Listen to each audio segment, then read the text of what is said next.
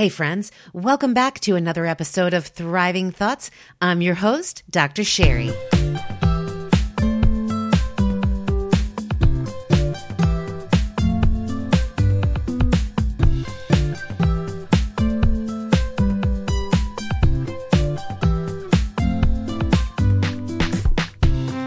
have arrived at episode 36.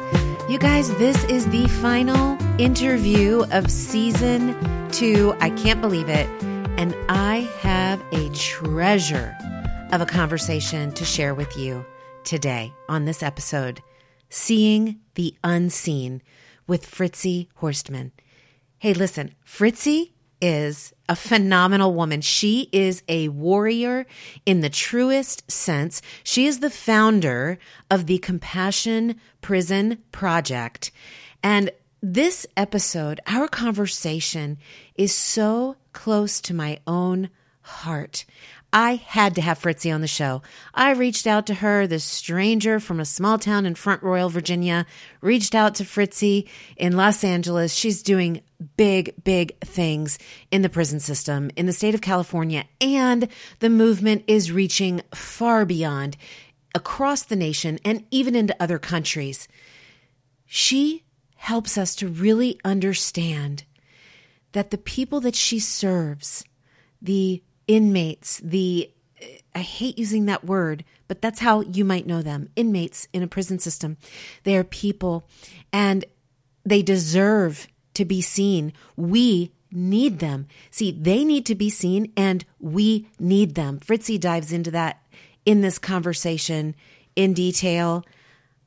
I want you to open your heart and your mind to understanding the value of the people that are in the prison system right now, the people that we've forgotten. Think about all the way from juvenile detention all the way to adulthood and death row. We touch on all of these topics. I just invite you to open your mind. And if you've been, maybe you've been victimized. And I invite you to open your mind to a new way of seeing other people, a new way of seeing yourself, a new way of understanding trauma, and a new way of moving forward together in the collective that is us. I'm going to get out of the way, step out of the way right now, and share Fritzi's heart with you. Why? Why are you doing this work? Why am I digging into the shadows of our psyche? Yeah. Why am I unearthing what we've thrown away? Because I looked at my own shadows and I looked at what I had psychically thrown away, which was my integrity, which was my self-love, which was my ability to, bring forth my magnificence. So now that I've found it, I want to help people find it for themselves.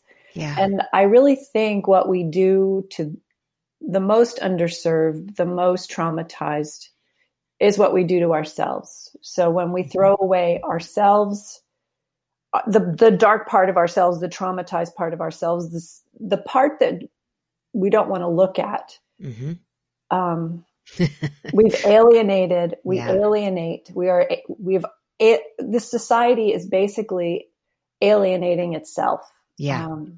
Well, we're certainly not taught. None of us are taught. I mean, I have the luxury of having a natural gift, as probably do you, I'm assuming, of introspection and doing the uncomfortable, not just the uncomfortable, but the downright nasty and hard stuff that we have to do with ourselves, but also my clinical training as a psychologist. I'm a little more sensitive, I guess, to that, but that's not, we don't teach our children that. We don't teach society that. We teach everybody to dress it up, to cover it up with something rather than address it, right? Well, and the true reality is I have some introspection, but I really had no idea until I was about 55 that I was traumatized. I didn't even know trauma.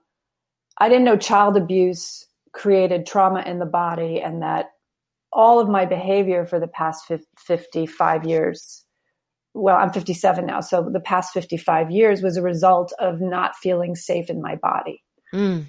How did you discover that, Fritzi? One of my good friends, who I thank every day, he gave me a book called The Body Keeps the Score by Bessel van der Kolk. Yeah. And I read that book, and it was the biggest epiphany of my life, because I am not that anxious woman. I am not that, that road rage. What is that road? Where does that come from? My friend would sit next to me. She's like, what's wrong? They just, they probably were in a rush. And I'm like, right.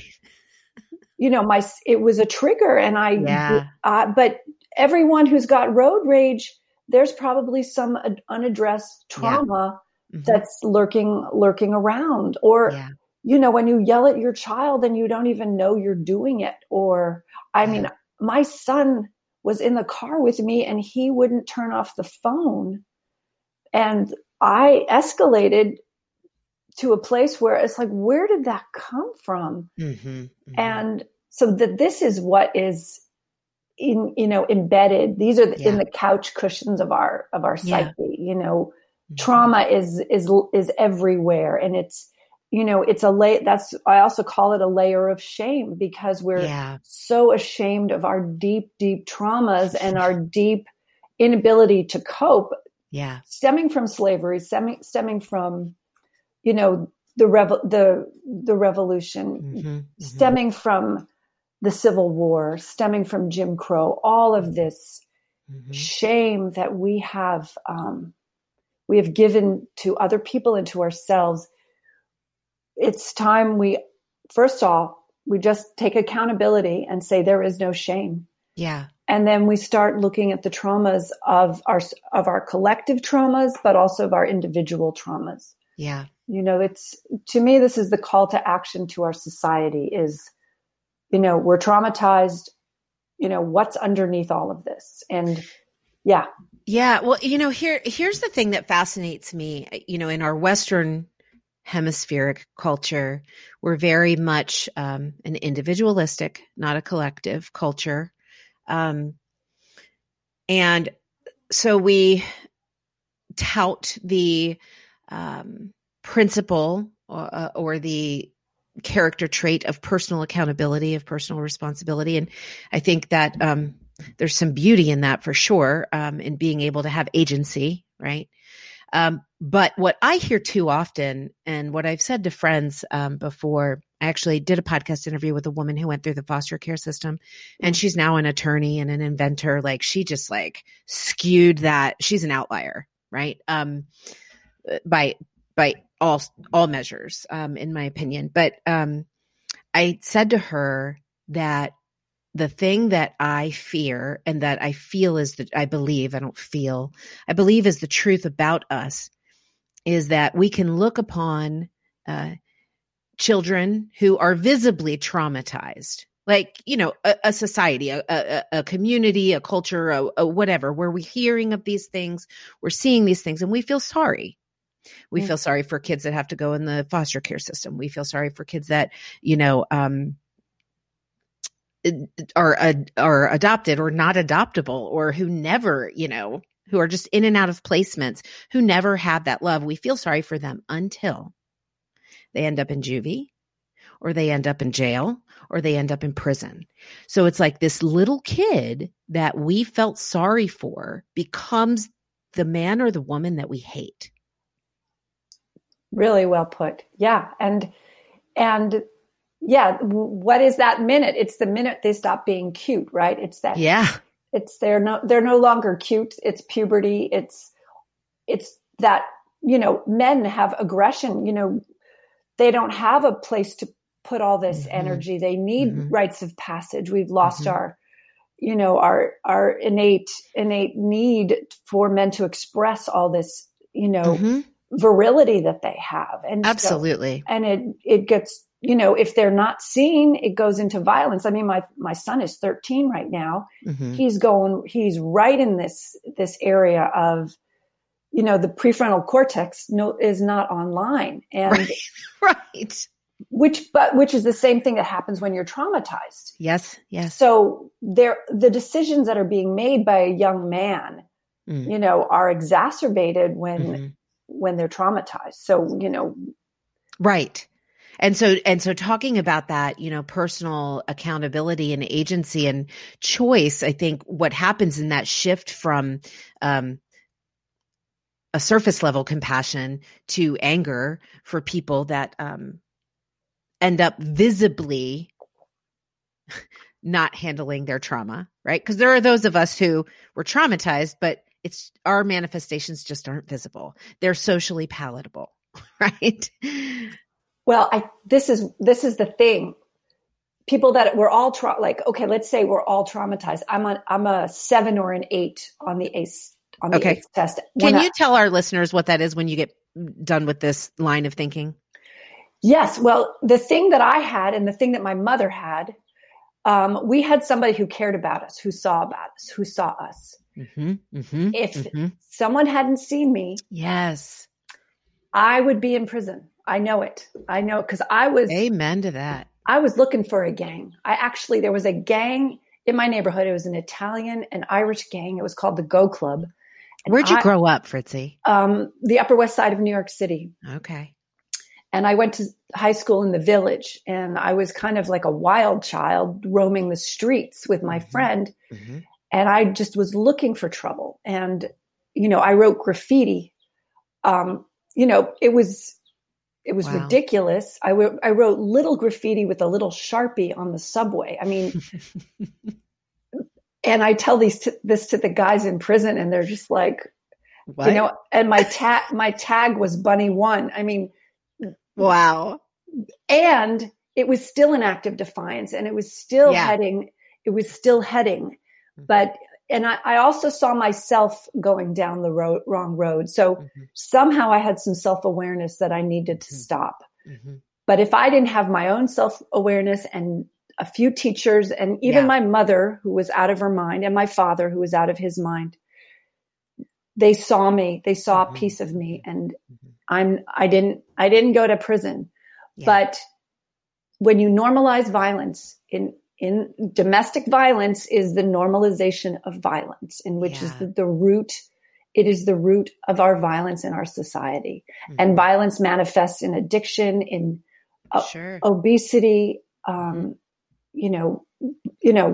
gambling. Yeah. Anything. It's anything that's self-abusive, it turns into a self-abuse because it's been normalized within our psyches, within our souls. Mm-hmm. So it's like we need to pull these roots of violence out of our society. And the big roots are living in prison because that we've said, we're not going to look at this. We're not looking at this. Oh my goodness. It's just like, it's like repeated trauma. And when I step back and look at the big picture, and I think these young children, they weren't seen. They weren't seen. They were forgotten. I mean, look at the documentary, The Trials of Gabriel Fernandez.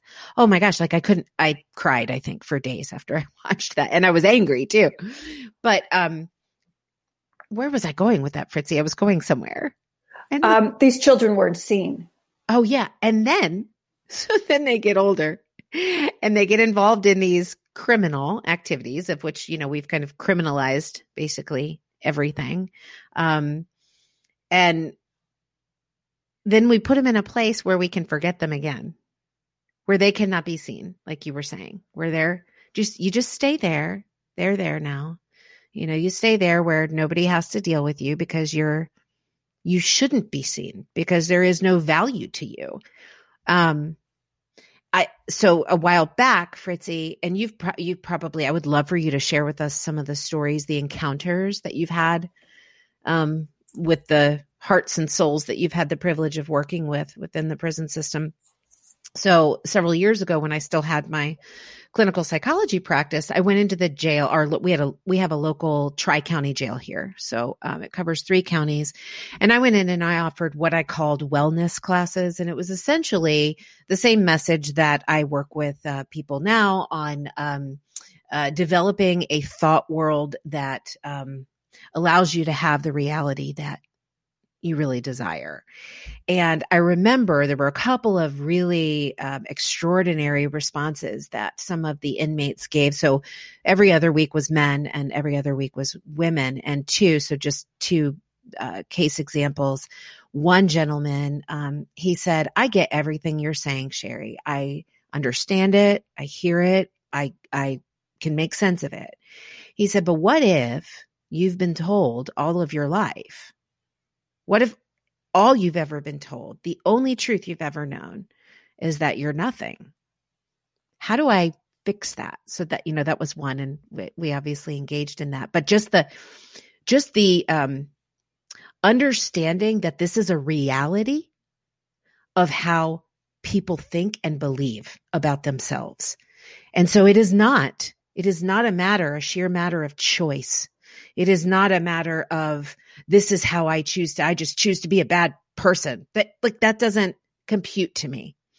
And then one of the women, she said, I think about relationships. And she said, here's what I ask myself. I ask myself, do I want a man who hits me, or do I want a man who mentally abuses me? And I remember thinking, oh my God, that's your box. That's it. That's your zone of possibility. So it's heartbreaking. But I listened to one of your podcast interviews with, I can't remember the name off the top of my head, but one of the things that you said really struck me, was just about, and it's so true. It struck me as a truth that we all need to be reminded of, that I don't believe that there are bad people. And you said, I don't believe that there are bad people. No, there's bad choices. There's very bad choices. Right. And there's violence there. You know, we are creating our society. There's so many things I want to. Hey, take your time. Yeah. We are. And it's, even though that we've created the idea of a bad person. Yeah. What happens? Makes sense. Well, we need to justify our actions. Right. We need to justify this thing we call prison, this thing we call slavery, this thing we call Jim Crow, this thing we call not me. And it is the root of the absurdity of duality. We're in this, this dual nature of, and I believe our job while we're here is to realize that we are one. We are connected. Yes. We look at we pull back into space and we see this planet, and it is one. It is one little cell in the middle of the universe. Mm-hmm. And that is all of us. And so we are this little organism working together to figure out how to live together. Or not. Well, no, we're here to learn. I believe the reason we're here is to figure out how to do it. How to do that. Yeah. And that's great. And I feel like this pandemic is our entry into really, is to really start like tearing down the walls of division. Yeah. And the wall. Hey, let me ask you something about that, Fritzy, now that you mention it, because I'm interested in your take on it. And I know none of the stats on it, but I would presume that crime is still existing during this pandemic, but that it is not being reported in statistics, in particular, things like domestic violence going up and stuff like that. But people are literally isolated from rescue, from help, from aid.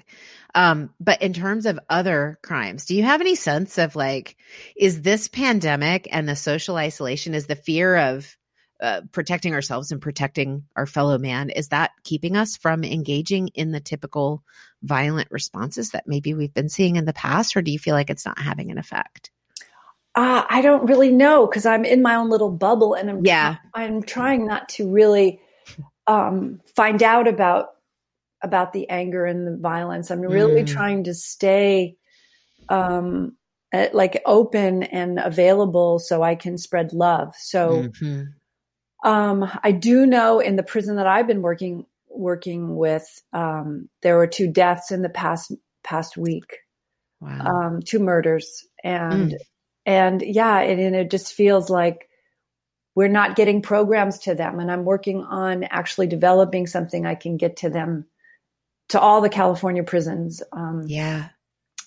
So I don't really know about what's going on crime-wise. I do know that domestic violence is up because again, the pandemic is a trigger. When you're triggered, when you're traumatized and you're triggered, you react. You don't, and you don't know, because it's a threat. It's an invisible threat. You can't even see the virus coming into you, but you know you're under attack. So how you respond to an invisible attack must really be triggering for all these people, plus the lack of money and support and resources. And I wanted to get back to the Gabriel Fernandez thing, because had Gabriel lived, he would have become and continued to live with his parents. He's an example of a lot of them. His treatment, the way he was treated, is similar to the way the men that I'm working with were treated. So he didn't survive it because, and also the mother and the boyfriend, they were treated horrendously. Yes. So, we want to vilify them. We want to create an enemy out of those two people. I was looking at them and hating them for what they had done. Right. She was raped for 2 days. When that happens to you, your sense of who you are, basically I don't know clinically what happens, but I'm sure there was a split in her. Yes. Yeah. Where she just left her soul. Well, there almost has to be to live. To survive. Yeah. Exactly. Yeah. And so what do? You either recreate the trauma over and over again. That is one of the symptoms of trauma. Or, or you just lash out, So I have compassion for them, even though what they've done was unimaginable. Yes. And I have compassion for the Gabriel that would have emerged out of that situation. Yes. And that's the thing we have to see, because when we see how he was treated, being, isolated, basically imprisoned in that household, and then demeaned, basically he was living in prison. This is this is an example of what we're doing to our men, the men and women in our society in prison. So this is what we're doing. And then we expect a rehabilitation. Yeah. What is the thinking in all of this? So we are basically dehumanizing to the core of our disgust of ourselves. And that's what we're doing. So it is now, the call now is, we are all really messed up and we all really need a lot of help. Yes. That is it. And with the death penalty, which we were talking about before we started, that is, the men and women that are on death row have been violated to their souls. Their ACE tests are mostly 8, 9, and 10. And they don't talk about the brain damage when they're beaten, when you're beaten and your brain is damaged. What is it like? Football players, they're killing themselves because they can't stand to be alive. Yeah. And these people, because they know their brain is wrong. Their brain is wrong, but they don't need to be executed. They just need to be, first of all, we should be examining every man and woman's brain that are on death row. What's going on in that brain? And I'm I'm working with foundation in the UK where we're really starting to get we're micro examining what happens to the brain when it's traumatized, because physically we know all of, our life expectancy goes down by 20 years if you have 4 or more ACEs. So my parents both died. Wow. My father died at 61. My mother died at 69. They were both, I don't know my father's ACE score, but I know my mother was 7, 8, or 9. Having a family member in prison is the one that I know my mother didn't have, but everything else, I don't know about her sexual abuse, but I'm sure. But just being abused emotionally and physically to the point where you're told you don't matter is enough to destroy a life. Mm-hmm. And we go into prison. One of the things we have a day and it's called You Matter. And it's like, and we go around and we ask, why do you matter? And when I said I matter, I said, I matter because I'm changing the world or blah, blah, blah, blah. And then a couple of guys said, I matter because I'm alive. And when I heard that, that just gave me goosebumps. That was when I realized I don't have to be all these things. I can just be. Yeah. And that's what matters. And, the wisdom of these men and these women who are sitting with themselves day in, day out. Mm-hmm. They have so much to teach us. They are actually our guides. They are the guides because they've been quiet and they've taken a real deep look. And, the goal, they've been isolating for a long time. Yes. But before we'd have, the gold that is sitting inside those walls, that's our treasure. That's the treasure where we can really find our own redemption and I think, our own transformation. The clue lies in those walls. And, and that, I think that what you just said there is the very definition of compassion. It's not pity. It's not sorrow. It's, oh my gosh, let me understand and relate to you and learn from you. That's what it is. Yes. It's a circle. We sit in a circle because it's a current that we run through, and we all have an equal amount of wisdom, joy, laughter to give to each other. Yeah. And sorrow. The sorrows of our lives come out in those circles, and it is through the loving and through the compassion that we have for each other that transforms that sorrow into our own joy and our own self-love. Mm-hmm. And that's that's available to all of us. Mm-hmm. And instead of throwing our sorrow away, we need to look at it and incorporate it into our beings. Yeah. That's so beautiful, Fritzi. I adore your heart.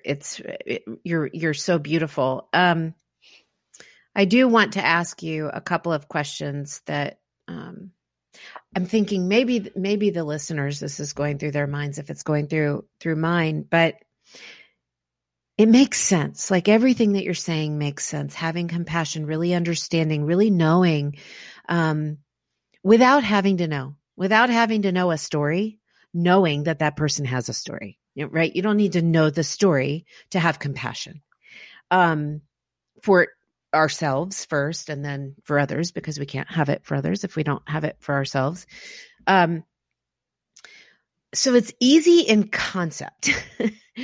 In application, our society has proven that's much more difficult in reality, to manifest that into reality, into practice.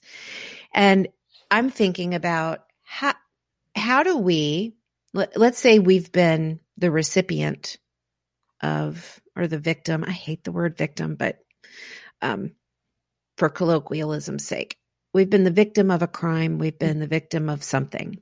Mm-hmm. What is our path to that compassion when we are the ones that have been wronged? It's such a good question, and it's such an important question. And, I believe the path to restorative justice is probably our way forward, because what restorative justice says is a crime has been committed, a hurt has been done. We cannot bring that person. If it was a murder, we can't bring that person back. If it was a robbery or an assault, mm-hmm. there is a sense of safety that this person no longer has, or the property is gone, or whatever whatever the harm that has been committed, there needs to be a bridge back to wholeness. Mm-hmm. And the only way we can do that is if the person who committed the crime and the person affected by the crime can get into conversation. It's mm-hmm. what they did in Native American traditions. It's a way to bring, it's back in a circle though, because it's the current of love and respect that gets felt and seen when you are in community. And mm-hmm. when you go to a trial and there's a, this artificial, I think this is from the United Kingdom, you've done wrong and you've done wrong. And there's opposite sides. It's about it's othering, and it's, one is wrong and one is right. Well, yes, a crime was committed, but no one is wrong and no one is right. It is just, it's like, how do we find the grace and the love that is available to us? Mm-hmm. And as that, moves into our awareness in a more organic, fulfilling, whole way throughout our society, we will stop othering the criminal, the person who makes it's no longer a criminal. It is a person who is traumatized. Mm-hmm. If you're committing a crime, there's something very wrong. You don't see a path of hope. You don't see a path there's no path. Right. So that's a harm that has to be dealt with as well. There are two harms in that circle, and the person committing the crime mm-hmm. has had a harm done to him. And so that's why the whole shame thing needs to be looked at, and the accountability that's what accountability, you have to take accountability for your crime, mm-hmm. which mm-hmm. all the men that I've been working with in the past year, they all want to take accountability and they all want to make reparations. So, wow, that's huge. Yes. And yet the California system won't let them mm-mm. connect with the persons that, one guy wants to create a GoFundMe account to raise money for the person he harmed, for the family. Is it, what's the justification or rationalization there? Is it, are they crying re-traumatization, or is it, there is no really legitimate response to the why not? I don't know. And it's just part of this, if you look at the codes and the rules and all of the things that mm-hmm. that have to be sorted through in just the California criminal justice system. I mean, it's a maze, and it's kind of theater of the absurd, if you ask me. Mm-hmm. Walking into a prison is the theater of the absurd. Yes. Nobody really wants to rehabilitate. Nobody really wants to, they really just want to keep things in stasis. But what you've got are living beings that need better food. They need compassion. They need to sit in circles all day until they can really integrate themselves back into their own community and then the larger whole community. But that's what we need. We need a wholeness center. We don't need a prison. 100% agreed. This leads me, it's perfect segue into one of the questions that was on my mind, Fritzi, and that's that when you're working in an established system, like the penal system, it is heftily established and closely guarded to its traditions. How are you navigating that partnership, or is there a partnership? How are you navigating that? And what do you feel like?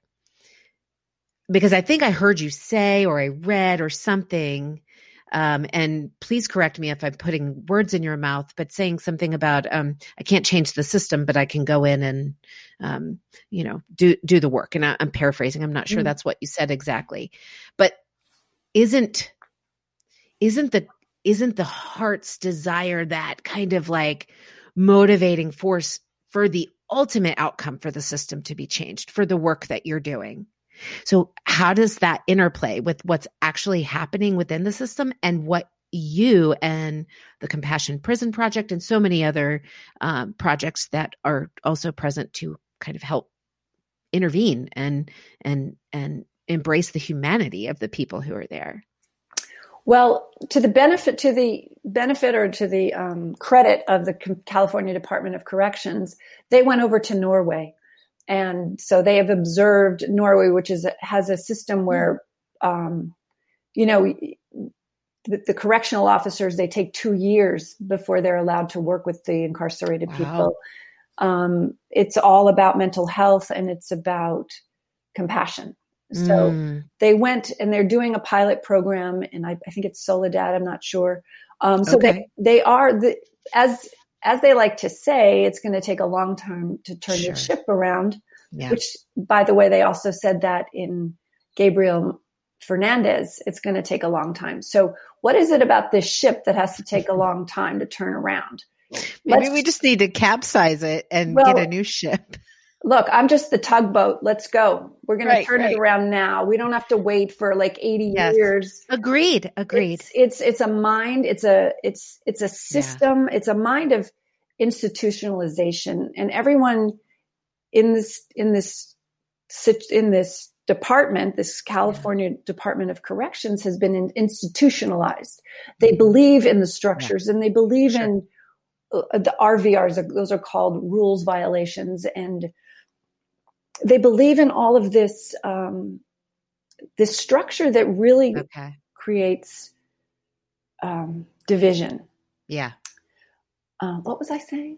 So I was asking you about what your partnership looks like with the actual correctional system and the work that you're trying to do. And let me just give a parallel. So, for example, when I was doing traditional clinical psych, and let's say I was working with a child, and I would see them once a week for an hour, right?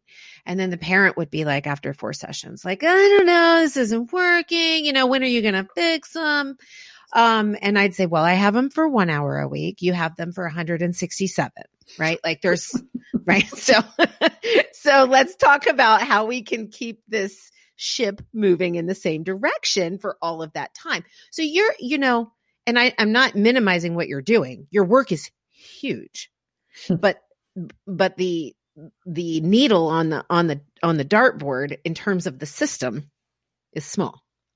So how are you navigating that, and how are you seeking to reach further systemic change? Okay, so the film the PSA that we just put out, Step Inside the Circle. Yes, it's beautiful. Thank you. It's just the start of the bigger film that we're going to be making, and we're going to be putting out a few more PSAs to keep informing the public about what trauma does to the brain, body, and spirit. And so that film we've gotten almost 2 million views, and hundreds of emails have come through of people that really want to get involved. Wow. Therapists, just volunteers, but volunteers. Yeah. Graphic artists, lawyers, chaplains.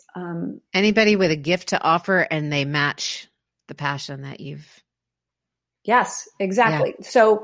So there's a grassroots movement happening, just from watching that. And then California Department of Corrections is going to put the film in all 35 of their prisons. And so the other thing that I think your listeners may want to start getting involved in, even just in awareness, because when you put your mind on something, it changes. When you put your awareness on something, it changes. So if you live in Kentucky, how many prisons are in Kentucky? Do you know how many prisons are in Kentucky?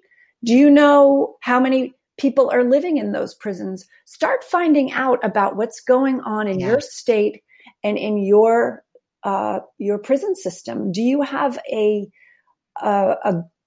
correctional officer union? Do you have a union that has basically put your state in a stranglehold where you can't really do anything because you're in a stalemate where if you change the system, the guards won't show up for work. So, Mm-hmm. what kind of policies are being created because of unions that are really, destroying the possibility of change. So Mm-hmm. it's up to the people to really start saying, you know what? These sentences are really, really draconian. Yeah. What are we doing? What are we doing? And it's policy. I'm interested in policy, but I'm not, because I'm interested in the heart. The heart has people. to, the heart has to move things. Mm-hmm. And that's what it's doing. People are seeing the film and they're like, oh, I got to do something. It's incredibly moving. Two things that struck me from it, Fritzi, was one, when you said, I've done stuff and I wasn't arrested. Like, that resonated with me, because that is one of the most beautiful, I think, once you can embrace that truth about yourself, that you're just as much of a mess as anybody else on this planet. Like, once you get that, it's not hard to have compassion for other people. So that was one thing. And then the other was when one of the gentlemen said, I'll probably repeat it incorrectly. He said, I am a traumatized, or I am a traumatized child raised by a traumatized child. Yeah. And I thought, man, if people don't hear anything, just hear that. I know. And that's the reality. But what ability to see yourself and see what your parents did. And there's all that compassion in there. There's forgiveness in that sentence. And it's the ability to really start seeing what you're doing and what you have done. I mean, but see, trauma comes, that's the other thing, toxic stress, which extreme poverty creates toxic. It's the same thing that happens to your brain. Your prefrontal cortex goes offline, your amygdala gets bigger, and you suddenly are committing a crime. Yes. So, we've created poverty. We have an abundant world. The idea of scarcity is a concept. And, 30 blocks away, people are living in scarcity in my city. Yeah. But why? Because we've decided we don't want to feed them.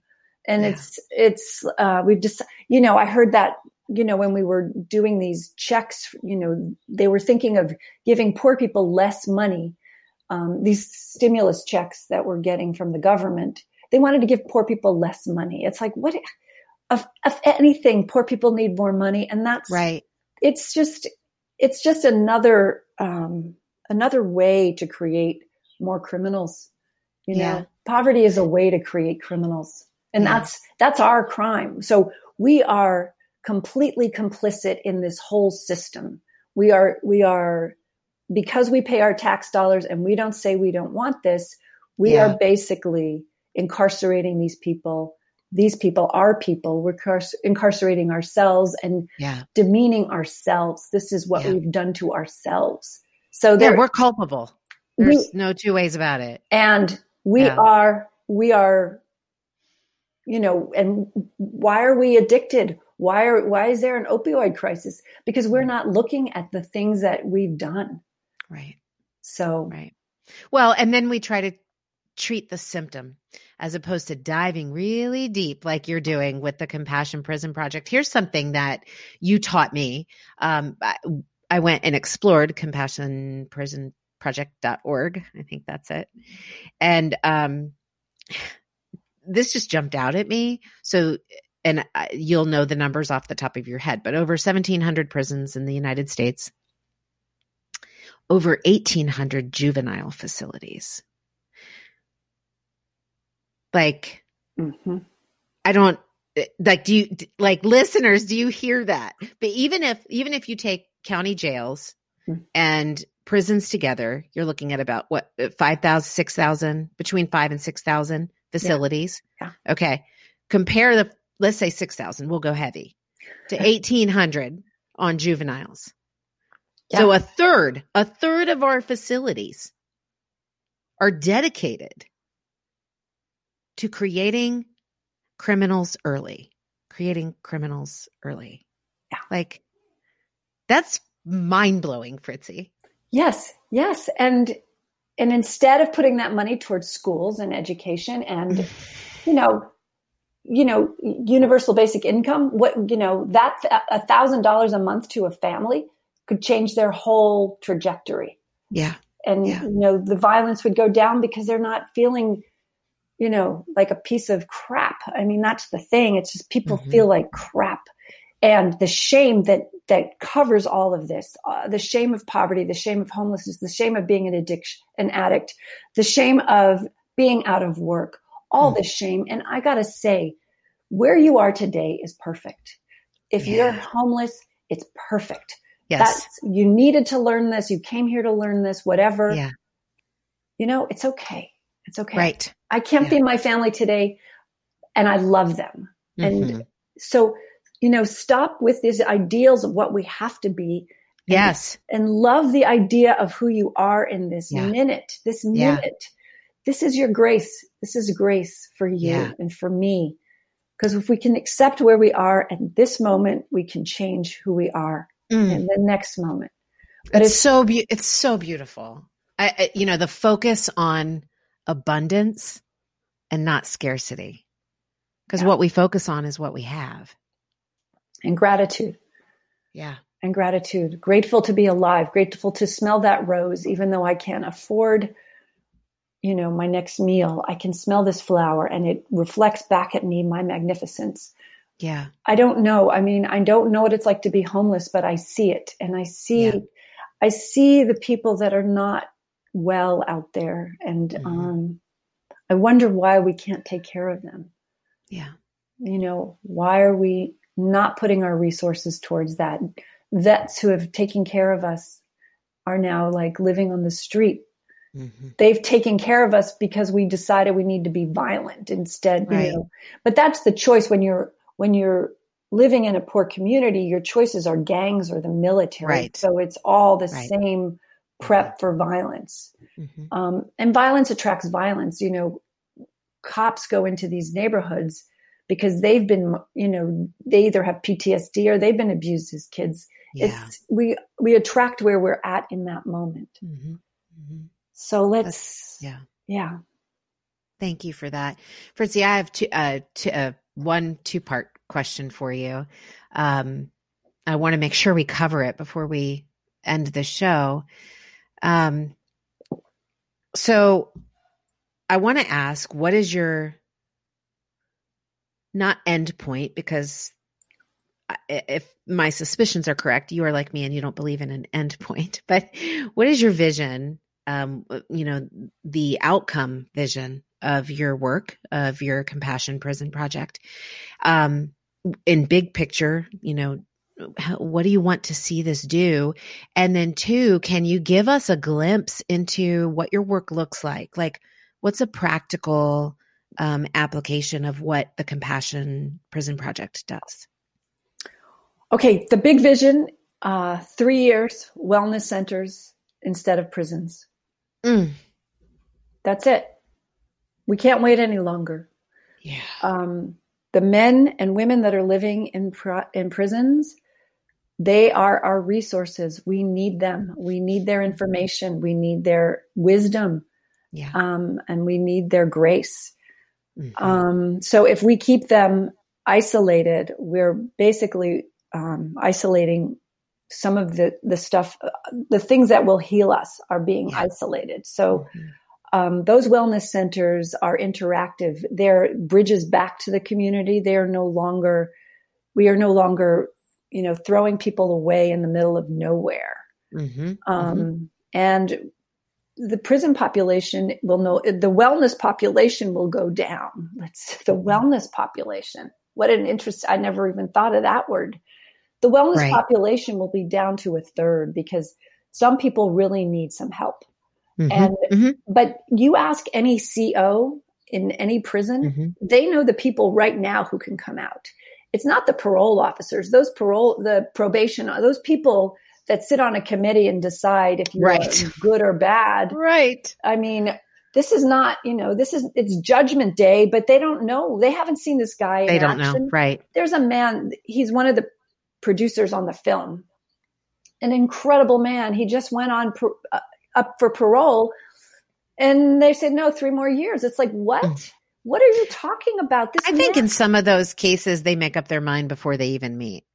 Whatever it is, they need to educate. They need to go in and see the guy in action. They need to be more interactive. This is not like, oh, and now we decree this is not the Supreme Court. This is a human life that is now being decided in 9 minutes. Based on, maybe he didn't say something they wanted to hear. So whatever that needs to be. So anyway, 2/3 of the population can come home once they've had, they need to sit in circles all day long, and they need to have drama, and they need art, and they need dance and meditation and everything that we're trying to give ourselves, which we haven't done until this retreat we're all on. And then what we do at the Compassion Prison Project on a more practical level, we work with the trauma, and we bring out the innate wisdom that that these men and women have been sitting on for years. What is the innate wisdom that you know already? What is now? And when they learn about the symptoms of trauma, when they learn that they are hypervigilant, and that they're reenacting their abuse, and the things that I have a list from Peter Levine that I read to them, and when they hear this, it's like a relief. Like, oh, you mean I haven't slept well in 20 years because I'm traumatized? I mean, how can you heal if you're not, So we deal with the trauma. We make sure the trauma, we talk about trauma, and we talk about their abuse, and we cry and we laugh and we heal. And then it's about giving back and taking responsibility for what we've done. And the Giving Back Project is our first bridge back to the community. And my vision is to have I'm working with California right now because that's where I am. Sure. I want every prison in California to have a mural that glorifies the communities these men have come from, so that they can see, if they come from Watts, there's a Watts Tower there, paying tribute to the community that raised them, and, basically asking for forgiveness. And can I come back? Can I come home? And let's rebuild this community. That's powerful. Yes. Well, they need something. They need to give back, and they need to know that they can create and have it mean something. We all need that. Yeah. That's so powerful. So the people listening, a Compassion Prison Project across the nation, just in California right now?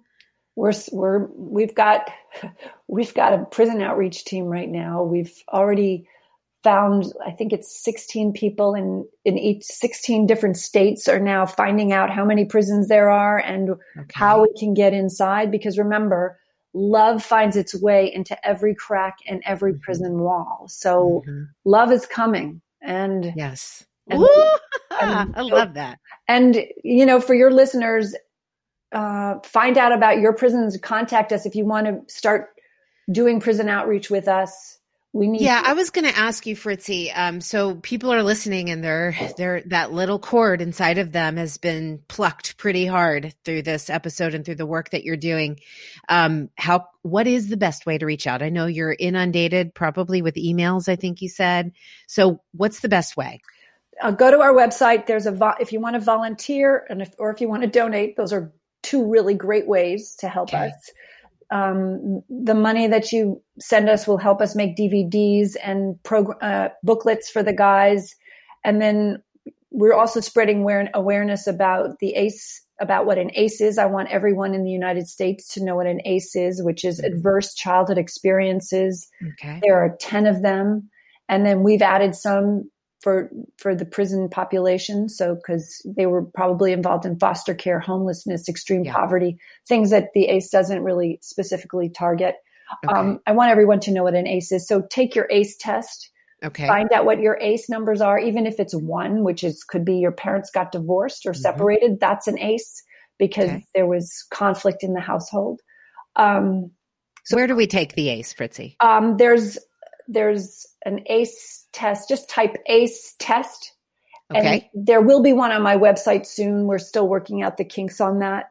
Got it. My website has information about ACEs as well. The CDC has an ACE test, I believe, and there's some other good ACE tests. So yes, find out what your ACE score is. If you do want to volunteer, we will get back to you in probably 2 weeks. But I am realizing I can't do everything myself. And so, well, you've got a robust team, it looks like, for starters. It's growing, and it's starting to, I feel like once I have one person in every state, I'm going to feel really, okay. And then we've also have Belgium is activated, and the UK is activated, Denmark, Australia. So wow. it's going viral. We are finding our ways. Love is spreading, and because love is coming. Love is here, actually. Yeah, love is here. There you go. And it's just now we're letting it do its work instead of standing in the way. So, Fritzi, I have thoroughly enjoyed our conversation, and I'm going to be keeping myself abreast of the work that you're doing and seeing how I can potentially maybe in the future partner with you in some way. I'm in the process of creating my own nonprofit, and a portion of that nonprofit will be dedicated to serving women incarcerated. So beautiful. So I'd love to collaborate with you in the future. For now, however, Fritzi, thank you for the work that you're doing. It's invaluable. It's inspiring. It's necessary. I'm grateful to you. I'm honored that I got the opportunity to meet you. And I would love nothing more than for you to share with us and the women and possibly some men listening. I ask every guest if you could share one truth that you want the people listening to remember after this conversation ends. What would it be? Just the thought of it is so wonderful, is that we are all magnificent, and let's use this life to explore it and express it. Thank you so much, Fritzi. Thank you. Thank you so much. What a dynamite perspective, not just perspective, but truth and movement that we've heard from my dear new friend, Fritzi Horstman. Hey, listen, check her out. Check out the work that she's doing. I know many of you listening are moved to get involved either through donation or volunteering. Please do check out CompassionPrisonProject.org. The links are in the show notes. And I have an ask for you. Will you take a listen to Fritzi's PSA video? It's less than 7 minutes of your time, and it gives you a deep, meaningful, emotional connection with the people, the hearts, the souls that she's working with, and helps you understand and step into this new way of thinking about them, about making the unseen seen. Would you watch that video? The links are in the show notes. It's called Step Inside the Circle. You can just search for that on Facebook or on the web. But the link is in the show notes. Please share this episode with a friend. Listen, we are all in this together. And what I love about Fritzi is that she is a warrior for justice, and not justice in the traditional sense, but justice and restoration for the traumatized. And my friends, that could include you and me. Thanks so much for joining the show today, the last episode of season 2. I am grateful for your listenership. I'm thankful for all the feedback that you give me. I have one more solo episode to share with you next Sunday, June 14th. That will be the season 2 finale. Please do come back and check us out. And hey, if you haven't hit subscribe, be sure to hit subscribe so you don't miss a single episode and you don't miss the notifications about the start of season 3. Thanks again, my friends. I love love you. And always remember to speak truth over the lies.